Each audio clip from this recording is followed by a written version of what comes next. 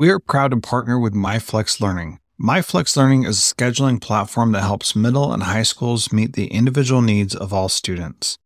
Students can easily create and manage time for flex blocks, win time, activity periods, RTI, counselor and teacher appointments, and so much more. Even my favorite, synergy time.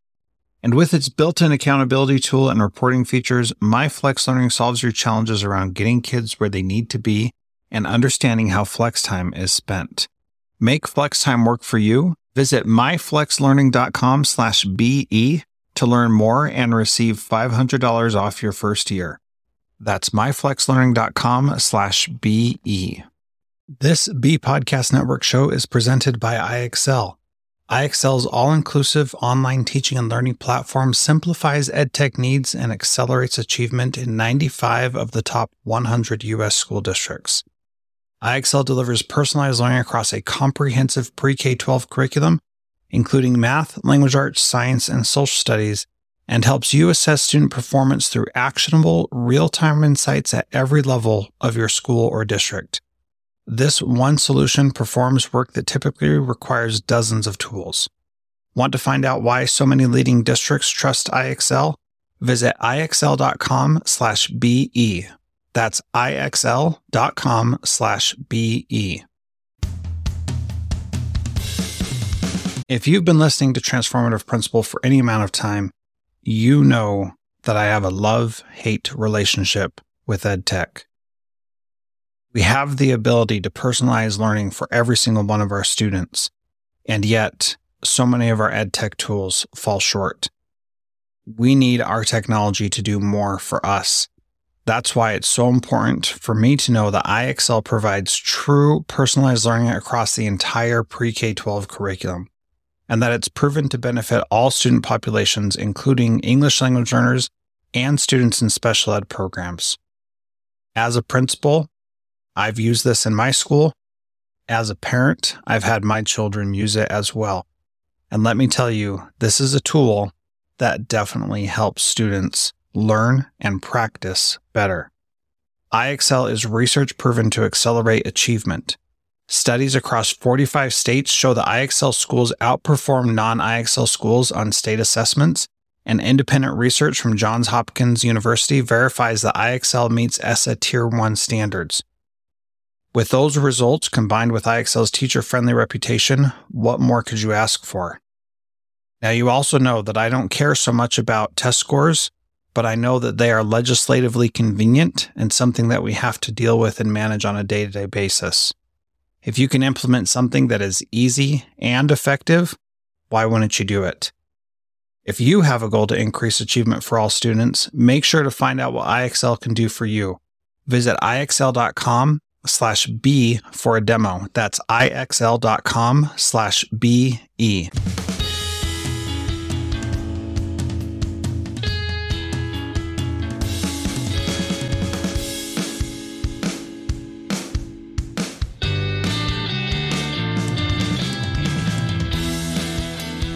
Welcome to Transformative Principal, where I help you stop. Let's talk about flex time in schools. If you've been listening for a long time, you know how important I think this is. It gives us more time for personalized learning, increasing choice and agency for students, and the increased enrollment that comes with it, dedicated time for intervention and enrichment. And overall, as school leaders, it gives us and our faculty more tools to increase academic achievement. But the implementation and management of flex time can be so tough. Tricky logistics and a lack of clear accountability systems can prevent teachers from buying in and can hold us back from ensuring students make good use of their time. I'm pleased to share that MyFlex Learning provides a solution to these challenges and more. MyFlex Learning helps you create and manage flexible time for any purpose, and with seamless SIS integration, a student locator, flexible daily rostering, and an intuitive mobile app, it eliminates the common challenges of implementation and management. Want to see for yourself? Visit myflexlearning.com/B to learn more about it and receive $500 off the first year of use. That's myflexlearning.com/BE. Putting out fires and start leading. I'm your host, Jethro Jones. You can follow me on Twitter @JethroJones. Welcome to Transformative Principal. I am excited to have on the program today Dr. Erin Bailey. She joined Reading is Fundamental in 2021 and currently serves as the Director of Literacy and Content. Her role includes serving as a subject matter expert and developing, curating, and managing content and professional learning for educators and families on literacy. She has been an educator in the U.S. and international classrooms, and her teaching experience spans from pre-K 8, including roles as a classroom teacher, literacy specialist, English language learning specialist, and university instructor. She has a robust and interdisciplinary research repertoire, including learning through informal spaces such as public gardens, art museums, and social movements. She takes up art processes such as film, photography, and sound mixing to expand approaches to qualitative inquiry. Erin, welcome to Transformative Principal. Excited to have you here. Thanks for having me. Why don't you tell us what your big takeaway is from our conversation today? Well, my big takeaway from today is that families play an important role in motivating children to read, and you should listen to find out how to engage families in your schools. Yeah, we actually have some pretty good stuff on that topic. And the takeaway for me is when we talked about the location of where you should have a literacy event and the time. I think that's something that it's really easy to get stuck in a rut and do things how we've always done them. And I would encourage people to listen to that section of the show and really think about that for your next event. Before we get into the interview, would you tell us a little bit about Reading is Fundamental and what your purpose there is? Yes, I would love to. So, Reading is Fundamental developed in 1966. So, I like to call it the one of the OG literacy nonprofits. We've been around for a while. And at the heart and soul of Reading is Fundamental, we make sure that children have access to books and reading resources, and that these resources inspire a joy of reading for children, because we know that reading is the building blocks to future success and to being lifelong learners. Excellent. Very good. And so, how do you help schools and communities with that? We provide free, high quality content to engage children, educators, and families. Everything on our website, riff.org, is free. We have educators come back to us all the time saying, I wish I knew this website existed before I was doing my lesson plans. So we have a extension of our website called Literacy Central, and that's where we have over 10,000 resources that go specifically with children's literature and children's books, including vocabulary scaffolds, graphic organizers, discussion guides, and we have these available for families too in multiple languages so that families can work with their children at home on their reading. Yeah, very good. We're going to talk about a lot more here in just a moment. So I'm going to get to that interview with Erin in just a moment. We'll be right there. Well, Erin, would you start by talking about what some of the biggest concerns are as it relates to children's literacy? Yes. How long do you have? I Yeah, know. no kidding, right? But one of my biggest concerns, I have to say, is that there are decades of research on reading and literacy, yet there continues to be this debate around how we teach reading. And I've been following this issue very closely. What I'm most interested in is teacher stories that I'm hearing where teachers are making connections. Oh, I didn't know I was supposed to teach reading that way, or I've been teaching it wrong all these years. The most concerning to me is for people who were certified reading specialist or reading interventionist.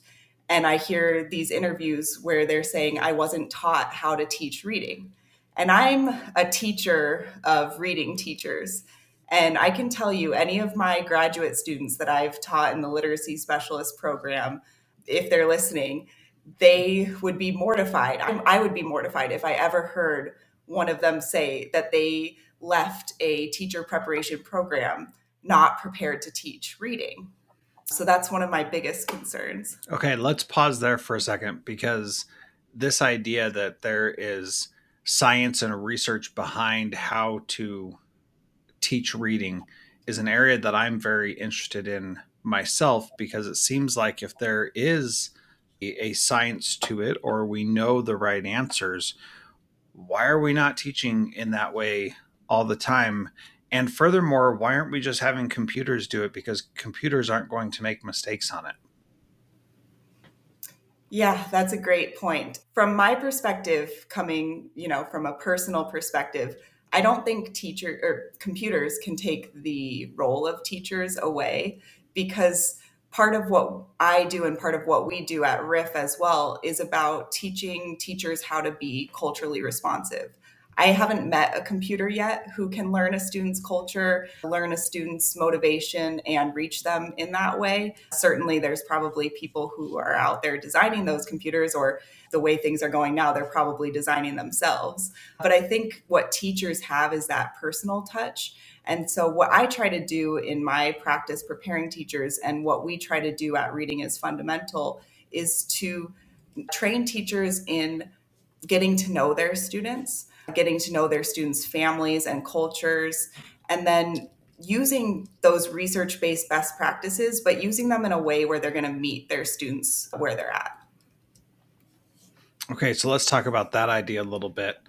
I know we're getting off track from my original question, but I think this is important. So, train teachers to get to know their students, and then when you say evidence-based practices, I believe that was the word you used, correct me if I'm wrong, but what are those things that they should be doing to teach their students to read? And this is where you can just like rattle off, these are the things we know, and these are some of the things that we think are good, but we aren't like, we totally know. That's kind of what I'm looking for. Okay. So, generally, we like to think of them, or I think of them at least, as 5 pillars of reading instruction. So we're starting at the very basic level with phonological awareness. And that's usually taught in preschool up through second grade. And that's about hearing and being able to manipulate the sounds in words. It's the building block for the next one, which is phonics. Phonics, of course, is being able to see the graphemes, or the written English letters, and knowing what sounds connect with those, and then being able to blend it into a word. Typically, the way I've been seeing it presented in the media is that those two components are getting a lot of attention right now.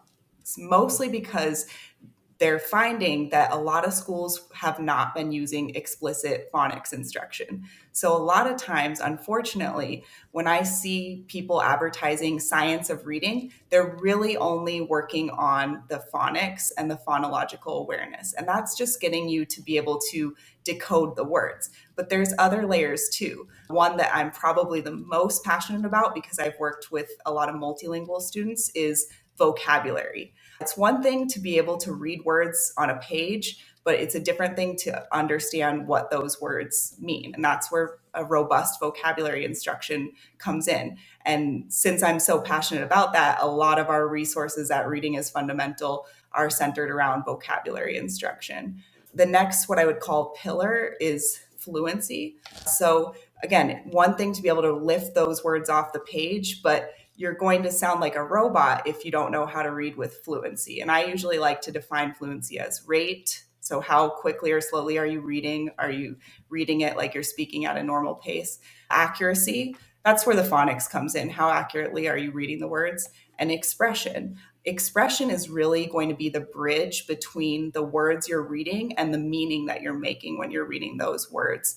And that's where the 5th pillar comes in, which is comprehension. You've read all these words, you sound beautiful. Are you making meaning? And what are you doing with that meaning as you're making it?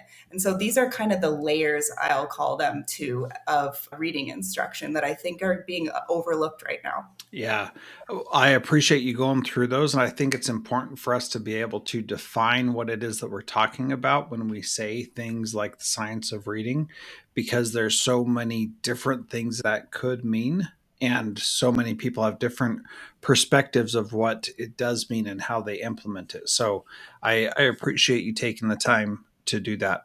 Now, let's go back to our original question that we kind of blew past real quick, and some of the concerns with children's reading today. And this is an interesting topic, especially because in other countries, because their language is different, they have a different way of managing this whole entire thing. So, for example, in Russia, where I used to live, they the Russian language, every letter sounds like what it is. So phonics like really doesn't make a ton of sense because it just is what it is. Phonological awareness also, it's like part of how they learn to speak and spell and understand words. That is all, it's all connected much more than it seems to be in English, at least in my limited experience. So when you say, how do I say, or how do I spell "здравствуйте," which is hello, then they say "здравствуйте," and they say it like you're an idiot. Even like 5-year-old kids will say it because you sound like an idiot when you ask, how do I spell something? Because they're like, that's the dumbest thing I've ever heard. So going back to concerns in children's reading, what are the other things that you're seeing that are causing issues besides not teaching it correctly?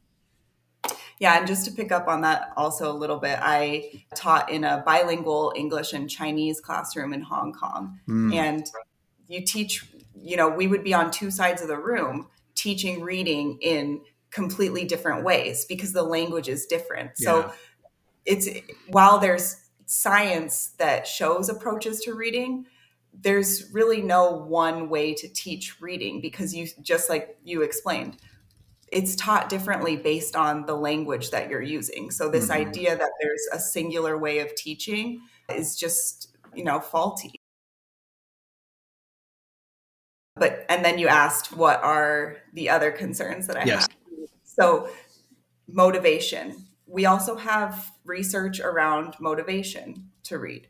When we look at the NAEP scores, we see that children are reading for pleasure or joy, the lowest that they've ever been historically. They're just not motivated to want to read. And that's where reading is fundamental really steps in. We like to say backed by research, powered by joy.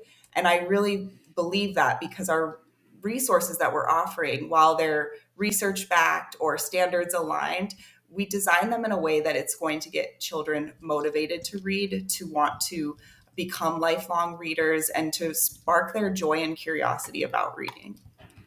I really like that tagline, backed by research, powered by joy, because like, man, I just personally love reading. Like I read every single night before I go to sleep, and I cannot wait to get into bed and pull up my Kindle and read whatever it is that I'm reading.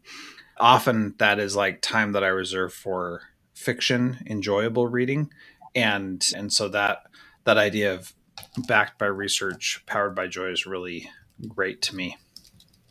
Yeah, I have the same. My daughter wants me to read the same book. She's 3. She wants me to read the same book 3 times every night. I tell her she can pick out 3 books. She'll pick out 3 books, but want me to read each of them 3 times. Yeah. So we're working on her math skills a little bit there, but she's also a great negotiator and Yeah. somebody who works in the literacy business. If you have a child who's begging you to read them a book again, how can you deny it? That's right. And hey, repetition, that's not a bad thing too. So Yeah.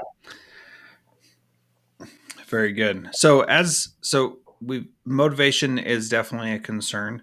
Let's talk about some of the ways that reading is fundamental is addressing some of these issues around motivation, around teaching effectively, and other things that you can pull in. What are some of the things that you all are focusing on that are really making it possible for us to deal with the literacy crisis that exists right now? Number one, which is the heart and soul of reading is fundamental, is giving children access to books, new books that they get to own, and most importantly, books that they get to choose. There is a direct link between choice and motivation. If you give children access to books and you give them choice in what they are going to read, they're going to be more motivated to read. And what we're trying to show now is that there's also a connection between motivation, being motivated to read it, and comprehension, how well you understand what you're reading, the meaning that you make while you're reading. So that's where I would say RIF does the best work, is around just getting kids access to books. It's amazing that there's children out there where there's excuse me I'll rephrase that. There are communities out there where there's only one book per every 300 children in that community. That sounds like a tragedy. Goodness gracious. Yes. Yeah, that is sobering. My kids always have access to books from the library, books we buy them, books that are just kicking around. My wife and I are both big readers, and to think one book for 300 kids, it's just, that's a mind blowing stat, Erin. Yeah. And even we're located in Washington, D.C., just right across the river in the Anacostia neighborhood. Research came out in 2019, I believe, that in that community there was about one book per every 830 children. So Hmm. 300 is even a conservative number in some areas. Hmm. Crazy. So let's talk a little bit about that aspect of the difference between reading books versus reading magazine, text on screens, etc. Where do you guys stand on that? Great question. We like to say that we are platform inclusive. While we originated with the print books, and if you remember what I like to call the OG riff, it was the bookmobile that was getting out into the communities and handing out books to kids. And we still very much do that. I'm a huge believer in printed book. If you could see, I have a huge stack of them right next to Hmm. me that I'm working on crafting the support resources for our website.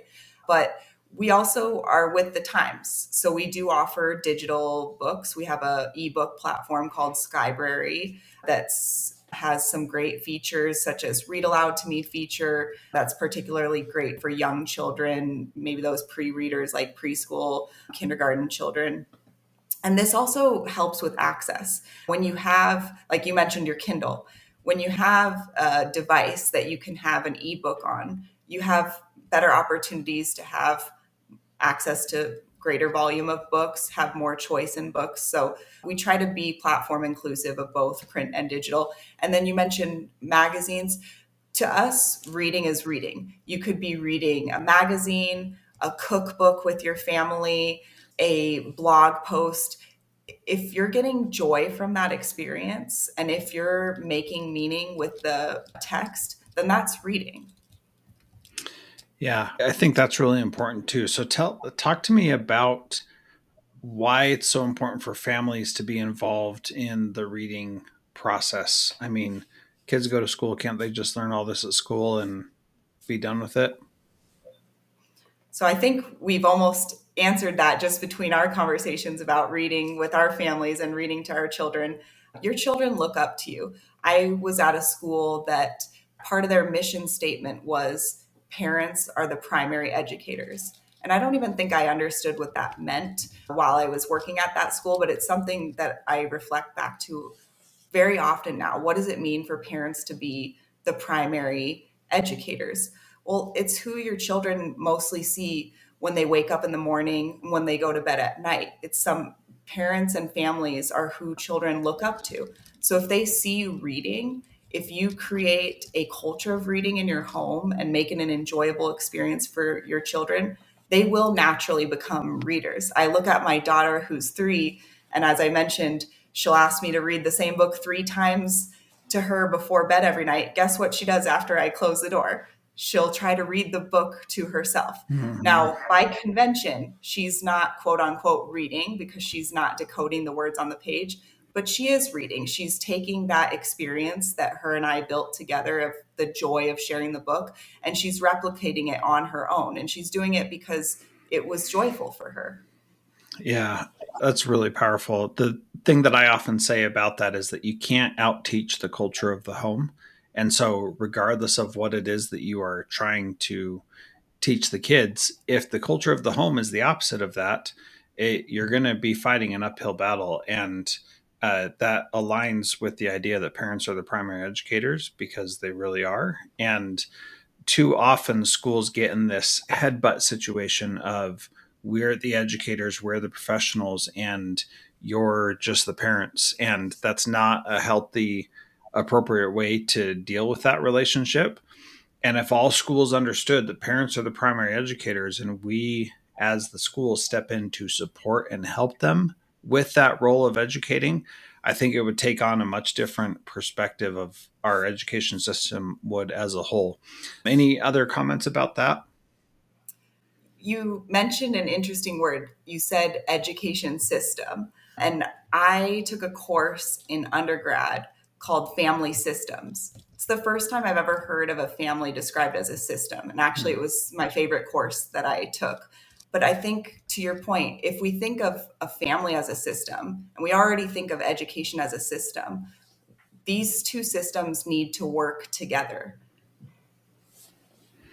Yeah, they absolutely do. So give us some ideas of how to help them work together. One thing that we do at Reading is Fundamental, as I mentioned, we do teacher professional development.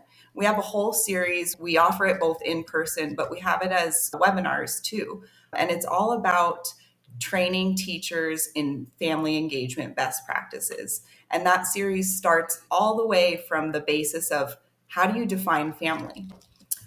Why do we need to define family? Because some educators, they only have their own family experience. So they're going into a school with children with many different families, different cultures represented, and they might not know how that child defines family. So we start very simple with how do you define family? How do you use family inclusive language and expansive thinking when it comes to families? And then we look at what are the barriers for families to get engaged in schools, and even just defining family engagement. A lot of people, when you say family engagement, they're thinking actually only in one direction. They're thinking of the school sending information to the family. That's actually family involvement. Engagement is really, as we were just talking about, those two systems working together where families feel comfortable that they can come to the school when they need to. They can share their ideas with the school. They can share their hopes and dreams for their child at the school, and the school honors those components. So we have these webinar series that's all about family engagement. We have a really lovely one called Storytelling as Culturally Responsive Family Practices, and that's all about different practices that teachers can use for allowing students to come into the classroom to share their stories. And storytelling, sometimes it's in oral tradition, sometimes it's written, but that's a literacy practice that all families have. Yeah, it's so funny when you bring up storytelling. I think about all the people online that I see that are saying it's all about the story. You know, if you're trying to sell something, you got to tell the story around it, and how these are things that like that we connect with them because that is how we have communicated and conveyed information for so long, whether that's directly through oral or through written word. Those the power of story really is something powerful. So let's take an example here. You've got a school that's like, hey, our kids are just not reading enough. What are some strategies and tactics that you would suggest schools implement to to partner with families in helping kids see the joy of learning or of reading, not just learning, but of reading?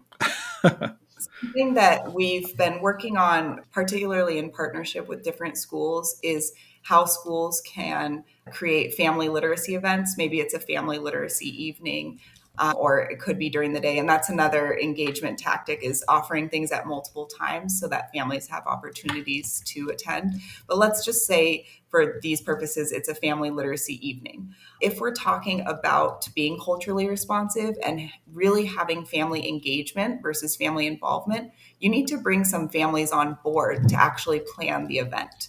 It requires more time and more effort, of course, but to do that, you're going to have buy-in from the families. And it might not mean every single family is coming and helping you plan. Maybe it's just a small group of families that are already invested in the school, already engaged, and you get them to help plan the event.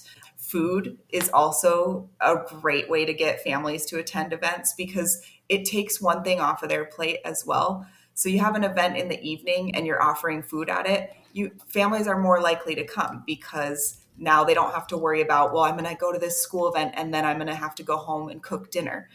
So you can invite that small group of families that I was just describing to bring in some food from their home culture, home tradition. It's a great way to get families to contribute to design the events that are happening during the family literacy night. And then another important aspect that often gets overlooked is childcare for younger siblings. Remember, families are defined in lots of different ways. And a lot of families, it's not just the child that attends that school. They might have older siblings or younger siblings. So either having childcare available for them or having opportunities for the children, let's say it's an elementary school and they have younger siblings who are toddlers, ways for them to get engaged as well. Really, between the food, the activities, and having some family input in the design of the event, you're creating an opportunity to really engage families, to make them want to attend. And while they're there, at least in our events rather, we give out books. But that's a great way where you can put out here are some tip sheets for reading to your kids at home. And just creating this culture of literacy by valuing what families are already doing in their homes. They're honoring their literacy practices and then showing them other ways that we practice literacy in school, kind of that meeting point, that bridge that we were talking about earlier. Yeah, I like that. I think the other thing that we get caught up in is maximizing the number of people that attend these types of events. And one of the things that I've been saying is like recognize that not everybody has to come to everything and be okay with that. And find, in this situation, you're talking about a family literacy evening. Not everybody has to come to that. And so, like my family, us going to an event like that is not as beneficial as my neighbor who never reads to their kids and never talks about that. So my presence there is not as important as somebody else's, and really targeting and reaching out individually to invite specific people to come participate. What are your thoughts on that? Yes, I would second outreach is important. I also came from a school where I taught in Washington, D.C., that had very high family engagement. And we, as a school policy, had an expectation that if a family didn't attend an event, the teacher or at least somebody on the staff reached out to them and asked them, why didn't you attend this event? So we could get some feedback on it. Maybe it's like what you said, they didn't think it was going to be beneficial to them.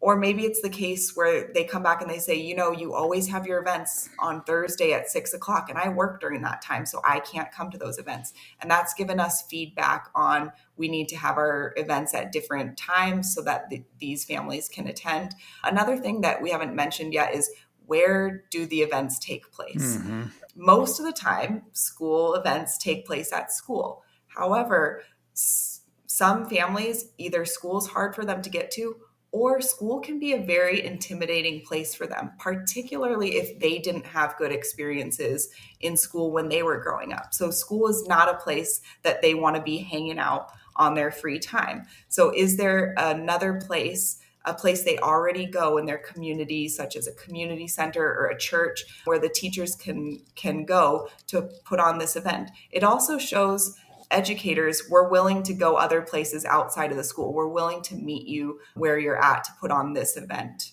Yeah, I think that is exceptionally important, something that we as educators often overlook. School is not a welcoming place to everybody. As much as we want it to be and try to make it that way, that is not always the case. And so being able to think about ways you could make that work outside of your school, which could be something as simple as creating a book box in the community and then having it at the book box that's in the community. I mean, those are quite popular around where I live, and there's all kinds of book boxes within walking distance of the school. And something as simple as that, like, hey, we're going to meet at the corner of X Street and Y Street, and there's a book box there, and we're going to talk about why reading is so important. And, we're going to be there from 2 to 5. Come by anytime, and different teachers are there at different times and checking in, and, just a drive by kind of a thing. Like, this doesn't have to be like this big, huge production. Come by, get an ice cream and a book. And that can be how simple it is. And we really just need to open our minds to the possibilities of what could be there. Anything you'd add to that, Erin? Yeah, I think you're absolutely right. And we saw those kind of events really take off during the pandemic. I read through lots of stories of reading as fundamental coordinators explaining how they got books to children during the pandemic. And one of the stories that stuck out to me is they had their event in the McDonald's parking lot. McDonald's sponsored it, so there was food there. They had the books that Reading is Fundamental was giving out, but they also gave out other supplies that people needed, like diapers, other school supplies, clothing, household items. So, really, this became a community event rather than a school event, and people could get what they needed all in one place. We need to think about the lessons that we learned, such as that from the pandemic, and how can we use those moving forward.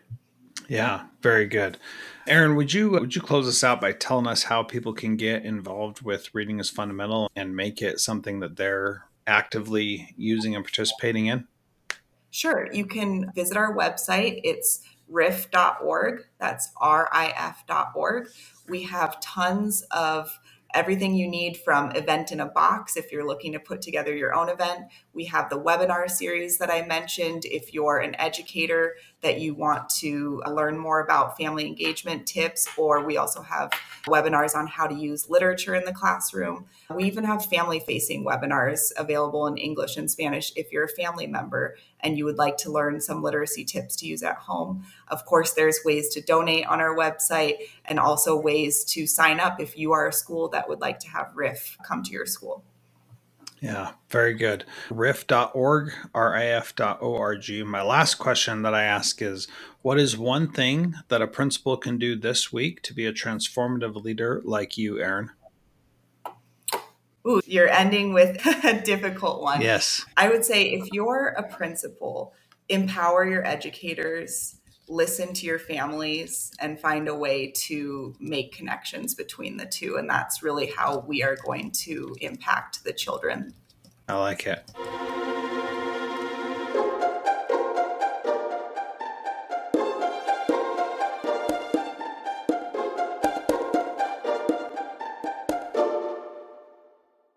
Do you want to simplify your school's technology, save teachers time, improve students' performance on state assessments? You can do it all, but don't waste another minute. Head straight to ixl.com/BE to learn how IXL's research-proven teaching and learning platform can help you achieve all these goals. That's ixl.com/BE. There are lots of solutions out there for giving students what they need when they need it. But when do they actually do all of those things? You need flexible time. When added into your master schedule, flex time enables students to get extra help or intervention, meet with teachers, make up work, get physical exercise, and try new enrichment offerings. If you're thinking of giving it a try, check out MyFlex Learning, which unlocks the benefits of flexible time without all the headaches you get with it usually. Its intuitive design and SIS integration makes implementation and training a breeze. Make your flex time work for you. Visit myflexlearning.com/BE to learn more and receive $500 off your first year. That's myflexlearning.com/BE.